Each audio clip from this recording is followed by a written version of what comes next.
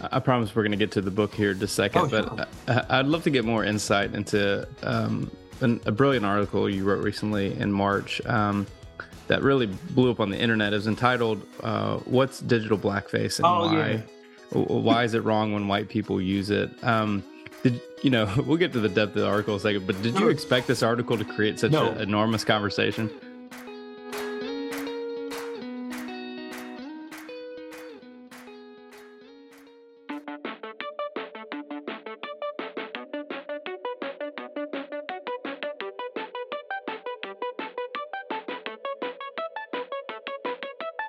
Welcome to the CBF Podcast Conversation. We know that conversations matter, so each week we are grinding through the critical research to bring you the best stories and resources of people doing groundbreaking and innovative work in renewing God's world.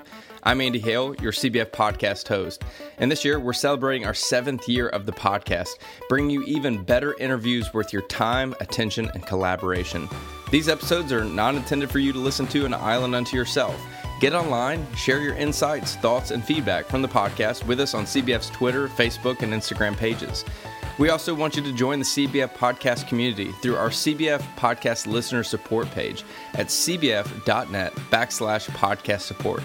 We see you, Pasadena, California, Louisville, Kentucky, Beaverton, Oregon, and Frankfurt, Germany. First-time listeners and long-time listeners, we are grateful you are here for the conversation.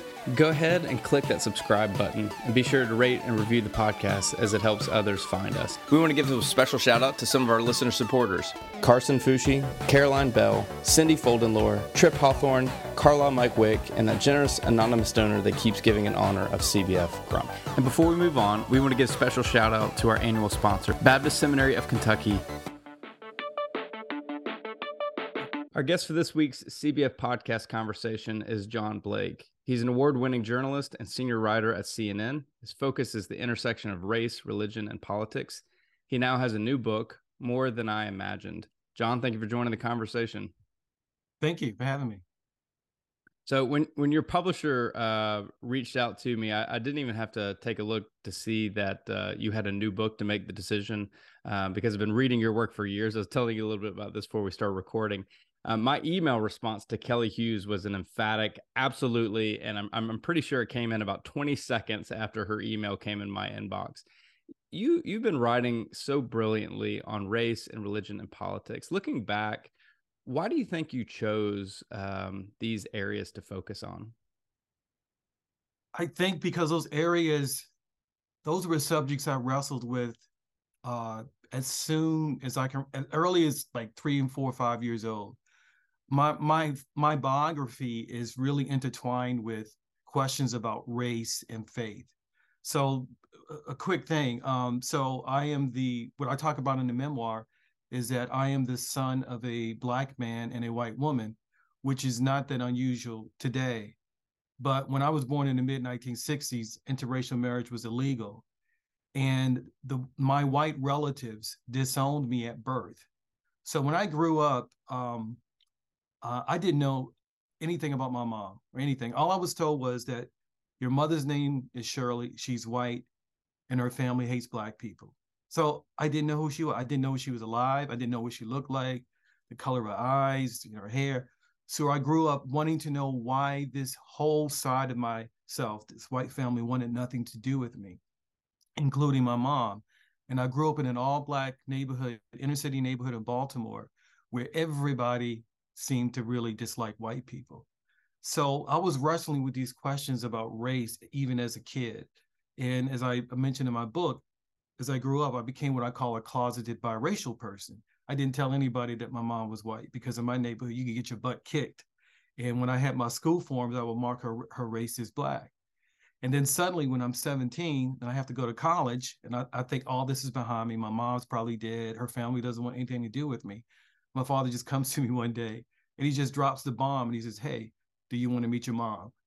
And that was the beginning of a journey when I really began to wrestle with these questions. So to answer your question, where I grew up, the circumstances of my family, I had no choice to wrestle with these questions because they were almost like questions, not just of like abstract questions, but they were questions about survival. Who am I? Where do I belong? Yeah. Just in the last few weeks, you've written on the great Harry Belafonte, the expulsion and special appointment of the 2 Tennessee state representatives, the alternative evangelical Jimmy Carter, and an in-depth look at the work of Reverend William Barber against white Christian nationalism. Just all in a day's work, right? So what is your processes of what's your process of picking what you want to write about? A lot of times I feel like the stories I pick aren't as good as the stories that kind of pick me. And what I mean, the stories that pick me is that a thought will come to me like, wow, somebody should say something about that, or I want to read something about that, but nobody said anything about that. Usually it becomes like a little still voice, a little hunch that I have that just kind of pops into my head. It could be 3 or 4 o'clock in the morning, or it could just be walking around, but it's something that just comes to me. I find that when I'm like laboring, trying to think of a story idea, those ideas aren't as interesting. So I just try to write stories that kind of come to me and answer questions that I naturally have. I promise we're going to get to the book here in just a second, but sure. I'd love to get more insight into a brilliant article you wrote recently in March that really blew up on the internet. It was entitled, "What's Digital Blackface and Why? Yeah. Why is it wrong when white people use it?" We'll get to the depth of the article in a second, but did you expect this article to create such an enormous conversation? No, I was stunned. I couldn't believe it. I mean, because my editor came to me, his name is Brandon Griggs, and he said, "Hey, I want you to do something on digital blackface." I said, "People have been writing about that since 2017. Everybody knows about it." Shows you how smart I was. I mean, I just thought it would come out, it would sink.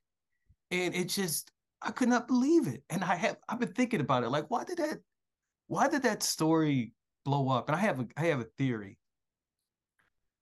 First of all, there's this whole conservative media ecosystem that's just devoted to outrage. So they look for the latest kind of racially provocative article, and they'll just take it and run with it. People won't even read it, but it becomes a thing. And I think that was part of it. I gave them something to play with, this subject. But I think secondly, I think there is a segment of white America who says, I will never be shamed about racism anymore. I am so tired of Black people trying to make me feel guilty about racism. What, I can't even use a Black GIF now? Now I'm a racist? So I think it hit that, and they misunderstood what I was saying. I wasn't saying anytime a white person uses a Black person in a GIF or some kind of online communication that you're being racist. I'm saying sometimes you can be doing it. You could be perpetuating stereotypes, so you should think about it. But it became, this CNN writer says you're a racist if you use a GIF of RuPaul. That's what it became. So that's my theory about why that blew up. Yeah. I'm right with you because I'm not ashamed to confess that when your work comes out, I'm reading it, as quickly as possible. And when I started to see the conversation taking place online, and the vitriol that, is the latest, from white people who are so scared to confront racism they don't recognize. And I think that's what it is. It's this sense of exhaustion. Like, this is okay. I've come with you this far, but really, this is one more thing, that we have to. But you raise a really, one of the final quotes from the book, from the article you wrote. If you're a white person who's contemplating using a "Hold My Wig" GIF, you should consider the advice Jackson offers to her teenage Vogue essays on white people. And you go into this in-depth piece of asking us to consider, what is the intent behind it, and could there be something more behind it? And what you've conveyed in this article is the complexity of racism in unseen ways by white Americans. And for many, it's uncomfortable, but for others, it's refreshing to be challenged to see life through the eyes of our Black neighbors. So, I didn't get the vitriol, but it was a brilliant article. Well, thank you. But, you talk about white people being challenged to think about race in ways that make them feel uncomfortable, how some might resent it. But to be Black, that's the way you think 24/7. We all, there's a guy named W.E.B. Du Bois who talks about, to be Black, you have to have double consciousness. We constantly have to think about race, how it impacts white people, what we do, because if we make the wrong move, we could get killed. We say the wrong thing, we could get fired. So when there are white people who say, I just don't want to think about race, I'm saying, welcome to my world.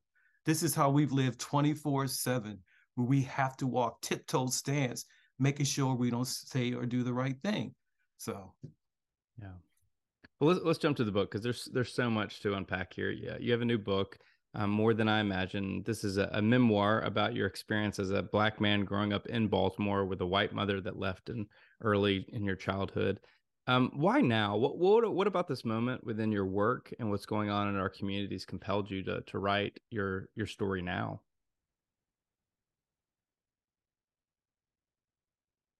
I think one of the reasons I wrote it now, I mean, there are many reasons people write a book. Part of it is you're at a, when you're dealing with the memoir, you're at a part of your life where you feel like you have some kind of handle on these big issues. But I think one of the big reasons is that I first got this idea to write this memoir when I went back and covered the Freddie Gray uh, riot slash uprising slash rebellion, whatever you want to call it. And this is a huge, these violent protests that occurred in 2015 when a Black man died in police custody. And it just, my whole neighborhood went into up in flames. So I'm going back to my neighborhood. I'm seeing National Guardsmen, media from all over the country covering, what's happening in my country, in my neighborhood. And I was struck by this contrast. I'm saying my neighborhood is coming apart because of racism, but my family, my white and Black relatives are coming together despite racism. And I'm beginning to think, we write all these stories about race, and I include myself in that. And we're always talking about what doesn't work. It's starting to work in my life. I am reconciling with white members of my family that I never thought I would call family. These are people who called my father the N-word, who disowned me at birth, who assaulted my father, called the police on him, called me a zebra child, all these things. And growing up in the kind of environment where I grew up, where there was so much hostility toward white people, for me to able to kind of find this way to connect with them, I was thinking to myself, that's the story I want to read. And I was like, you should write that because you're living the type of story you want to read. So that's when I really began to say, I should share this story because I think we need more stories like that. Because I don't know, I feel like, Andy, we're at this dangerous place in this country where a lot of people have given up on getting past our racial divisions. I think there's this sense of fatalism and pessimism that has sunk in. There was this hope that after Obama was elected, and then that was followed by all this racial division. I just feel like people feel like, racism is part of being a human being, just inherent in humans, and we can't get past it. And I feel like we have to tell stories, not just give information or chide people, but we have to tell stories that show people, no, that's not true. This is something we can transcend. In fact, we have to transcend it if we don't want this country to come apart. Context matters, and you've alluded to this a couple of times in our conversation so far. You emphasize the fact that you grew up in West Baltimore.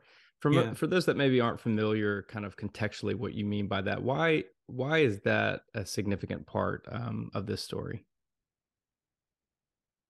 West Baltimore is significant because, how can I say? I'll say it two ways. The neighborhood I grew up in isn't just any neighborhood. It's a symbol. It's a symbol of Black anger. It's a symbol of how intractable racism in this country. And it's become a symbol because of different things that have happened in that place. One is it was a scene of, like I said, this huge race uprising rebellion in 2015. It's like saying Watts. When you think Watts, you think, oh, yeah, they had that big riot in the 60s. So that's part of the reason people know about it.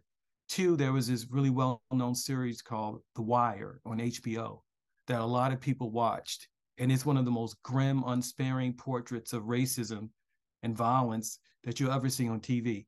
That was literally set in my backyard. So that's where I grew up.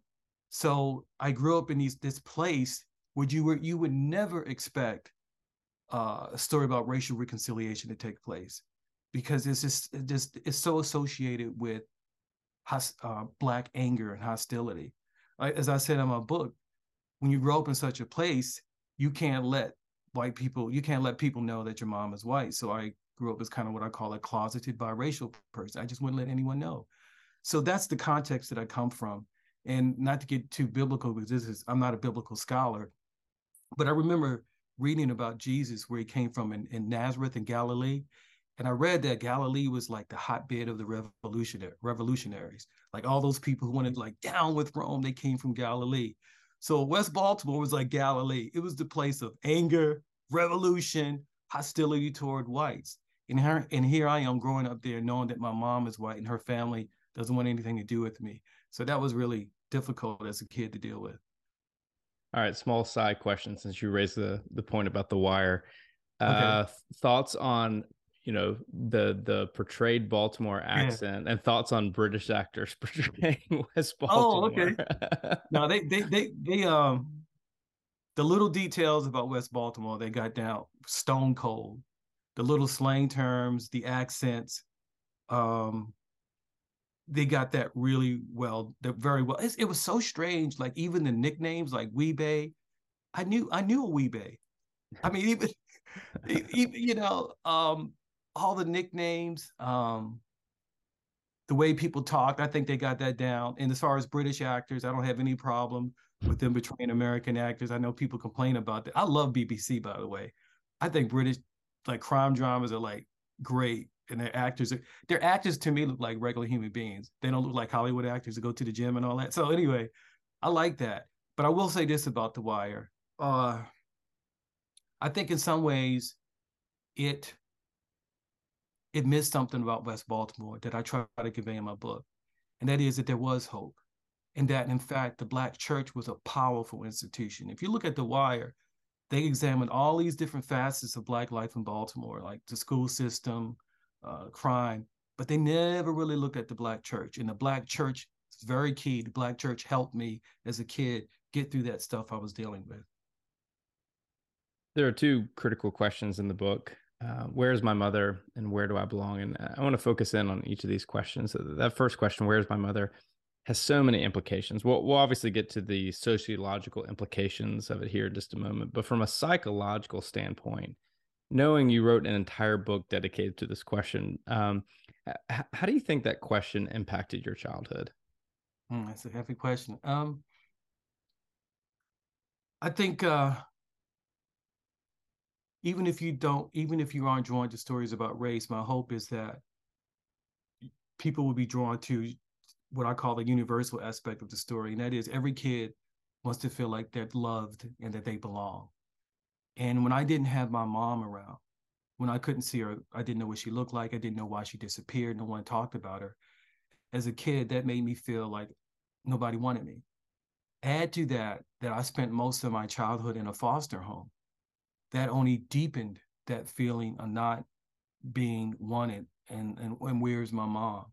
So I think it impacted me that way, just something I had to wrestle with. But one of the things that really helped me is something one of my relatives told me. He said, sometimes all you need is one person to believe in you. And I had that. And I had an aunt in my family that watched me during the weekend. And she kind of stepped into that void that was left by my mom. And she became the surrogate mom who really got me into reading books and helped me believe in myself. But yeah, that was a huge void in my life. I said in the book that I felt like I came into the world with half of my identity amputated. I had this whole side of myself that I knew nothing about. No pictures, nobody talked to me, nobody explained anything. So that was a huge hurdle to deal with. The question about your mother and her whiteness obviously affected your social and familial interactions. You wrote, I couldn't seem to escape whiteness no matter how hard I tried. From a familial standpoint, and you talked about this kind of in your opening statement, it seems as though you and your brother Pat were maybe seen and treated differently. Is that accurate? Yeah, I mean, it might seem odd now because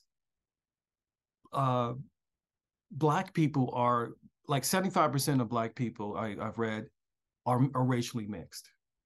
So there's a wide variety of appearances, skin textures, colors, facial features that are just commonplace in Black people. So if someone saw me walking down the street, or say if they saw Obama or Jordan Peele, they wouldn't necessarily assume that their mom is white. In my world that I grew up in West Baltimore, just having a fair complexion, light skin, that was bad. Just any hint of whiteness was bad. So because of that, because we had this very dark father And we're these very light boys walking with him through the neighborhood with our light skin and a certain texture of hair. We were automatically, I mean, a lot of people just automatically hated us. Any hint of whiteness. So yes, we had to deal with racism, not just from the white family members, but we also had to deal from racism from Black people who would just want to fight us or attack us. My brother, for example, when he was about 12 years old, was just walking home from school by the railroad tracks, and a group of boys called him a honky and chased him home, hit him on the head with rocks, just because and he came home bleeding, just because he was light skinned. So I was very familiar about that type of racial hatred coming up from white and Black. But yeah, it's hard to describe people when you grow up in such a world. Nobody tells you like hate white people. You just absorb it. It's what you see. I saw white police officers beat unarmed Black women in front of my face. And when you see these things and you hear it, it just seeps into your pores. I don't know if I answered your question. No, no. I mean, I'm going to take that a little further. Layer within the complexities of this book is your experience as a Black man growing up in Baltimore. And you wrote about police brutality towards Black people and fear that your father would be attacked by them and carried away. You wrote this very telling line: hatred of white people was like humidity in my world. Yes. I couldn't help but breathe it in. I wonder if you'll take us a little deeper there. I was reading a book about racism by one of my favorite writers. He's a psychologist named Gordon Allport. He wrote this classic book on racism called The Nature of Prejudice. And he said that most racism is caught rather than taught. And what it means is you grow up in an environment, and like I said, no one tells you you should think this way. You just absorb it, how people talk, like how people act. I just heard Black people talk about white people with so much anger all the time. I heard Black people talk about how they were treated in the jobs by white people. I heard a pastor in church say from the pulpit, "You can't trust in white folks," and all the Black folks kept on saying "Amen" in the church. You see the police brutality. You see white police officers coming in and just mistreating people. Where I grew up, it was very common when I would go to sleep at night where the police helicopters would fly above our house and the searchlights would come in our bedroom. And I would look out in the backyard and I see people running from cops. And so you just had this in that kind of world, it's very easy to absorb these assumptions about white people. And I think this is key. It's because I didn't see any white people that I could develop these stereotypes. If I had friends, if I saw white people, had contact with my white family members, it would be different. But when you have racial segregation, it creates all these conditions for racial prejudice. During my entire time in in public school, from Head Start to high school, I only saw one white student. One white student. That's it. That's not healthy. That's not healthy for a multiracial democracy when people live like that. So that was, when you grow up in such an environment, that's how you think. And if somebody had came to me at 17 or 16 and said, not all white people are bad, and you're thinking in a racist ways, I don't think I would have understood what they were saying. I was just so wrapped up in their world. If you would have told me I was thinking in a racist way, I thought I would think you were just saying nonsense. Since 2016, CBF has brought you episodes of interviews with authors and practitioners for conversations that matter. These stories of creativity and innovation have garnered weekly support from around the United States and the world. We are inviting you, the listeners, to join us in connecting with the podcast. Become a monthly listener supporter and receive some perks, including name recognition on the podcast, questions for upcoming guests, free books from the podcast, joining the podcast for an interview, and a VIP experience with the General Assembly podcast guest. There are 5 levels of listener support, starting at $5 per month. For less than the cost of a pumpkin spice latte, you will be featured by name on the weekly podcast episode. For more information and to join the community of listener supporters, visit cbf.net/podcast support. You finally met your mother. How old were you? 17. Yeah. You wrote, as she hugged Pat, your brother, I stepped back to look at my mom for the first time I could remember. I opened my mouth to say something, but no words came out. I tried to take in what I was seeing. Tell us about that first experience of meeting your mother. That was a meeting that took me decades and decades to digest because it was so shocking on so many different levels. First of all, the way it came about, no one in my family prepared me.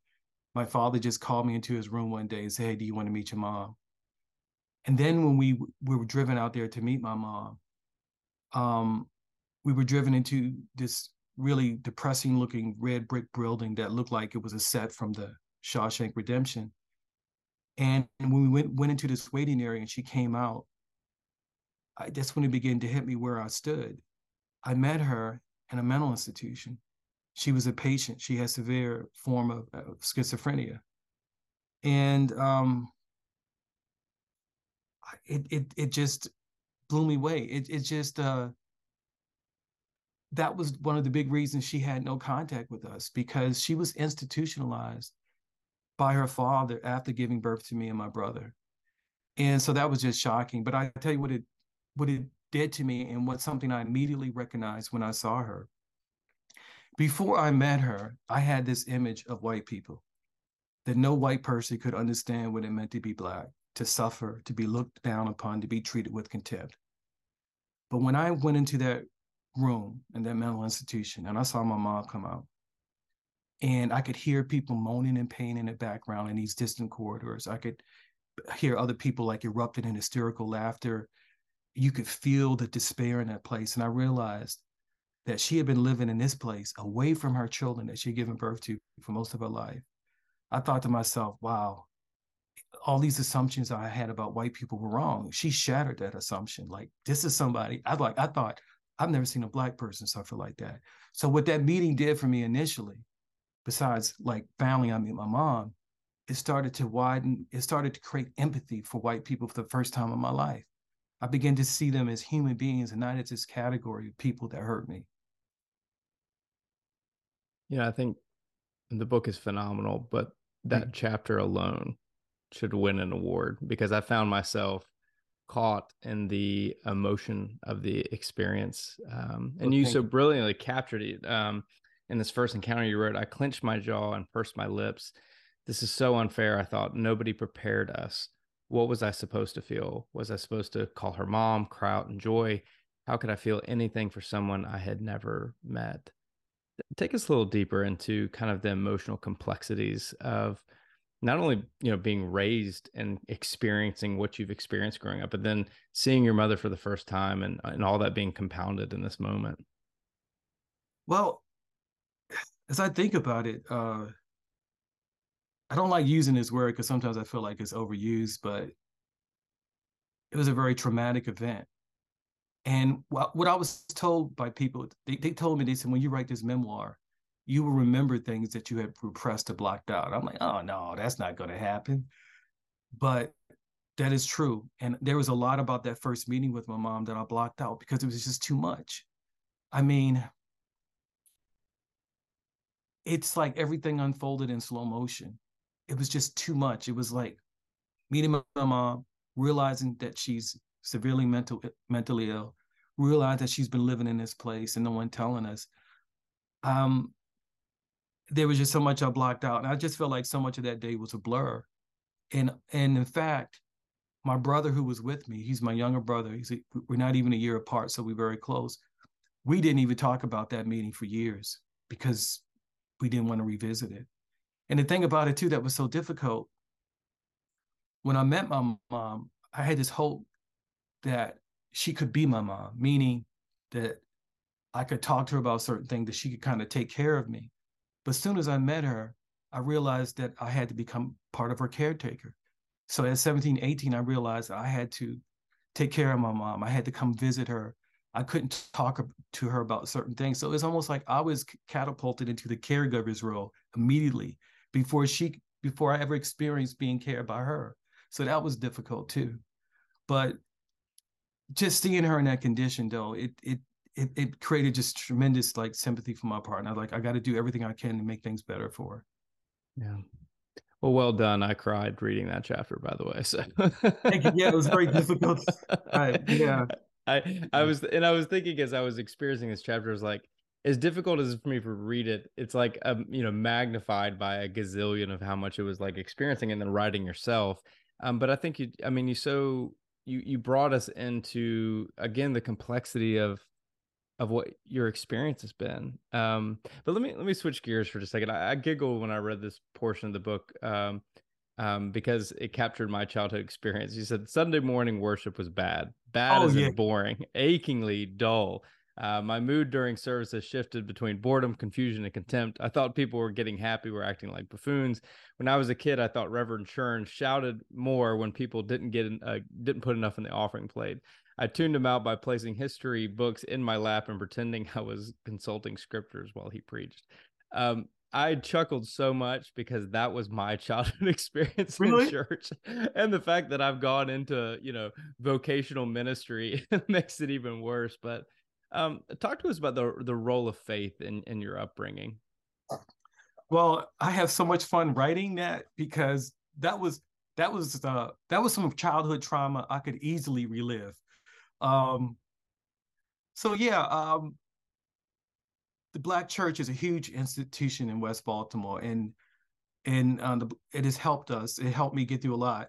But as a kid, I'm not thinking this is good for me because my aunt made me go to these church services.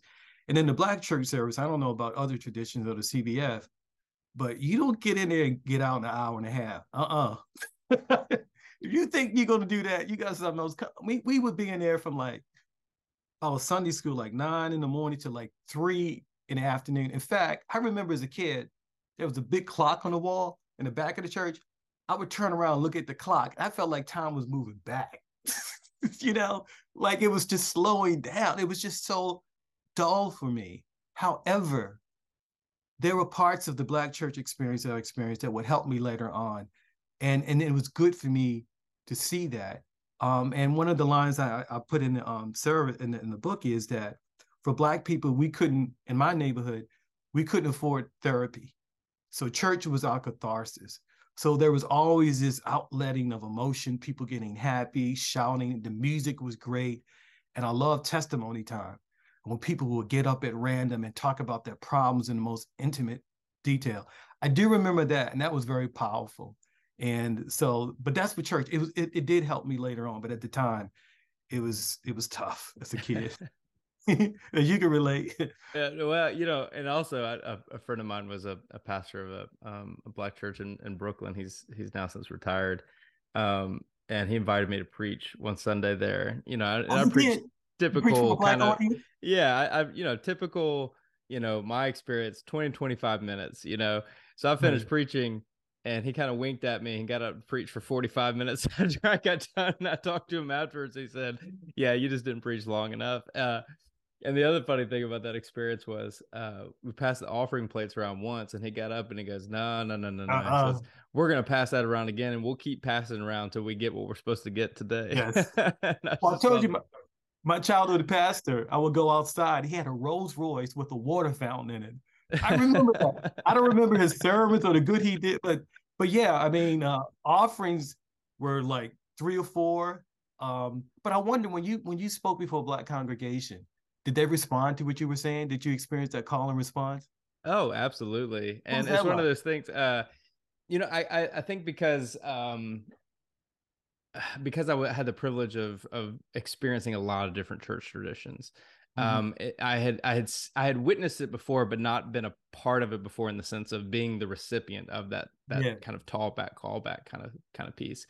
And it's that delicate balance of like, how do I respond, but how do I make sure I'm not responding in a way that is inappropriate? It's a rhythm, and I mean it's a different feel altogether, and you kind of have to learn how to drive that way of preaching, if that makes any sense. Yeah.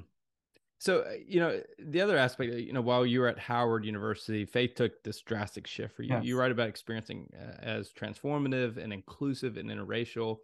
But then you talk about that your burning passion of faith began to collide with the Yes. bitter regions of your heart. How has your faith shaped the way that you've approached your work over these last decades? Um, my faith keeps me from the despair that I sometimes feel like I'm approaching as a journalist who has covered race in this country for the past 25 years. Because I've covered some of the most painful racial stories in this country's history. I mean, I covered the Rodney King riot. That's how old I am. I've seen all these examples of how people come apart because of race. But I also have this experience in my private life, going to all these interracial churches, of seeing how people can come together and transcend these differences uh, over race. And one of the things I find curious now for me is that, for example, I've written a little bit about white Christian nationalism. You know, people are talking about it, but conservative white Christian evangelicals were key for me. They were key for my conversion.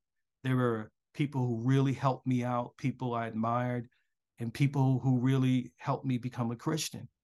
Because when I was in college, when this guy came to my dorm room and wanted to talk about Jesus, when people talked about the cross and Jesus and salvation and all this theological stuff, that meant nothing to me.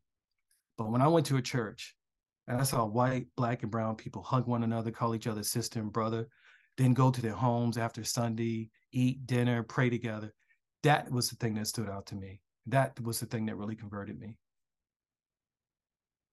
One of the most powerful quotes from the book. I used to think that if more white people had more information, if you showed them enough videos of unarmed black people harassed and killed, if you cited enough history and facts about racism, they would change. But facts don't change people. Relationships do.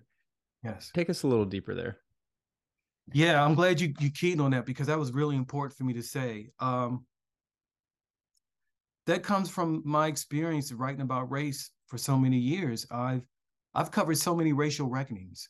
The one that we had with George Floyd was one of many I covered, and they all followed the same pattern. There would be some kind of some kind of video incident that would be caught, and white America would be outraged. But then that outrage would fade, and then we would return to the status quo. And it came a point where I thought, we have all these videos out now. We have all these brilliant books on racism. With the internet, you can learn anything you want. But that's not changing people. I'm like, what really changes people? And then I looked at my own life. I was like, what changed me? What changed me more than anything was meeting these white members of my family who showed me, yes, that they could act in racist ways, but they were more than that. And that they could love, that they could grow past that. That changed me. What changed me? Going to those interracial churches and meeting conservative white evangelical Christians who treated me beautifully.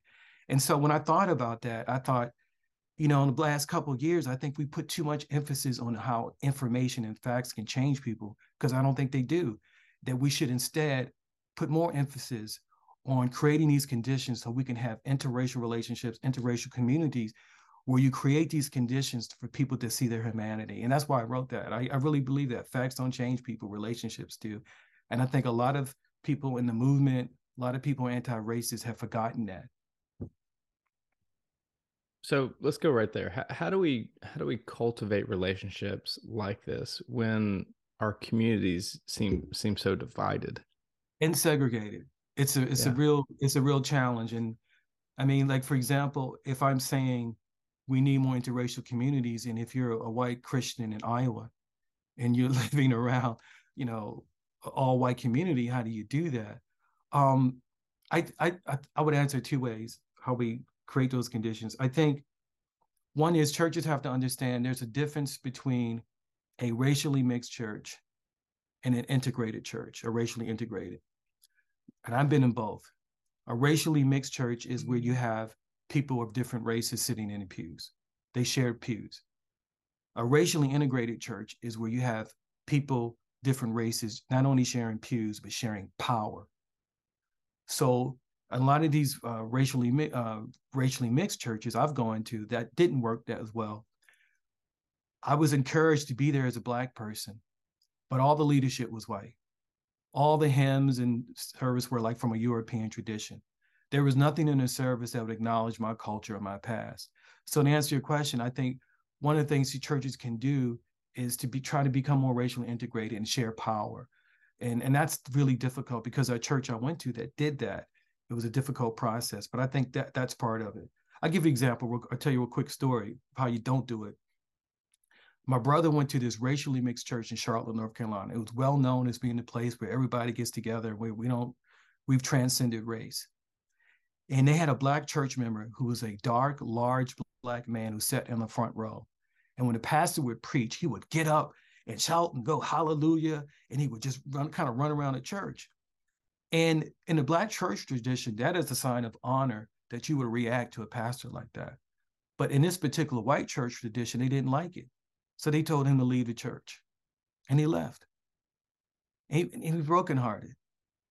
They could accept a Black person in the pews, but they couldn't accept his culture. And a lot of churches do that in different ways, where they send a signal that we want you here as a Black or brown person, but we don't want you here too much. Don't bring your whole self here. So I think that's one. I think two, how we create these conditions where we can have relationships, is that there's this guy named Gordon Allport that I mentioned earlier, and he wrote this book called The Nature of Prejudice. And he was trying to figure out, how do you change people's racial attitudes? And he came across this kind of paradox. He says, when you get groups together to talk about race, that's okay. That has limited value, but that doesn't really change people. He said, however, when you get different groups of races together for a larger purpose, to work towards some larger common goal, that's when you create conditions to really change people's racial attitudes. Now that sounds abstract, but I will describe it this way. You remember that movie, Remember the Titans? You ever see that movie? Okay. Yeah. That's the plot that you see in a lot of sports movies, where you have a sports team that's divided by race, Black and white. They can't get along. But once they get together to try to win a championship, they see each other's common humanity. That's what he's talking about. And I think what I mean by that is that I think in this country, we have to create conditions where we can have people coming together for something other than talking about race. For example, people have created a national service program. You know, if you remember during the Great Depression, there was something called the Civilian Conservation Corps, where you get all these young men who are unemployed together to work, and they would do things like work in the forest, repair roads. But what if you had a national service program in this country where we tell young people, we'll pay for 2-3 years in college if you come together and you work on some kind of issue that can improve the country. But you would have all these different people, different races, different classes, different political beliefs coming together for some common goal. That would do a tremendous amount to going toward reducing racial prejudice. I think we have to do things like that. That's why the military, for example, is the most integrated institution. They don't talk about race all the time. They get people together for a larger purpose, different people, different backgrounds. And in doing so, people see that shared humanity. I think the church is like that. When I went into those interracial churches and I met all those different white people, we weren't talking about race all the time. We had a larger common purpose as Christians, and that created those conditions for change. And I think if people do more of that, that will help a lot. Last question. There are so many layered aspects of this book, but as you think about people sitting down and reading it, what do you hope is maybe one thing they're taking away from it? That they don't give up on people who look and think differently, and that they don't give up on democracy in this country. I'm a Black man from West Baltimore, and the most famous journalist from West Baltimore, Black journalist, is Ta-Nehisi Coates. And I love his work. Ta-Nehisi has created opportunities for people like me, but Ta-Nehisi's vision of this country is pretty bleak. And I tell people, somebody said this before, and I remember this quote. This white writer wrote, "If you convince most white Americans that racism is inerasable in this country, what are they supposed to do with that? What do you do with that? If we're only telling stories that say racism is so entrenched and so embedded that people can't change and the country can't change, how does that help?" And I wanted to tell a story to say, no, that's not true. I come from a place in a situation where you would never expect any kind of racial reconciliation. I mean, I had these white relatives who wanted nothing to do with me, and we're now family. And the people who helped me were conservative white Christians. It can change. I've seen people change in ways I never imagined, including myself. So that's what I would want to leave people with: hope, that they don't give up, they don't become pessimistic, and they just surrender. And they're like, this is the way it's always going to be. Our guest is John Blake. The book is More Than I Imagined. You can stay connected with John by visiting johnkblake.com. John, it's been an incredible honor to have time with you. Thank you for challenging us to move beyond our ideological and racial divides by being part of transformative relationships. Thank you. Before we wrap up, we need to tell you about one more of our annual sponsors, Baptist Seminary of Kentucky. Are you looking for a Bible study resource for your church? Responding to an invitation from the Cooperative Baptist Fellowship of Virginia, Baptist Seminary of Kentucky has produced Bible study resources that is available for free of charge. The study, titled Faithful Curiosity, a 5-week study of Luke and Acts, deals with 3 passages from Luke and 2 passages from Acts. It offers Bible study methods and provides 2 interpretive essays for each passage. The writers are BSK faculty, staff, students, and alumni. Download this resource for free today at bsk.edu/faithful. Okay, that's it. That's our conversation. If you want more, be sure to subscribe to CBF Podcast on all major platforms, including iTunes, Amazon Music, Spotify, SoundCloud, and Google Podcast. Don't forget to like and share this episode on your favorite social media platform. Go ahead and click that subscribe button, and be sure to rate and review the podcast as it helps others find us. Check out cbf.net for more information about church starters, field personnel, advocacy work, and much more. And, I think we mentioned that you should join the listener support community at cbf.net/podcast support.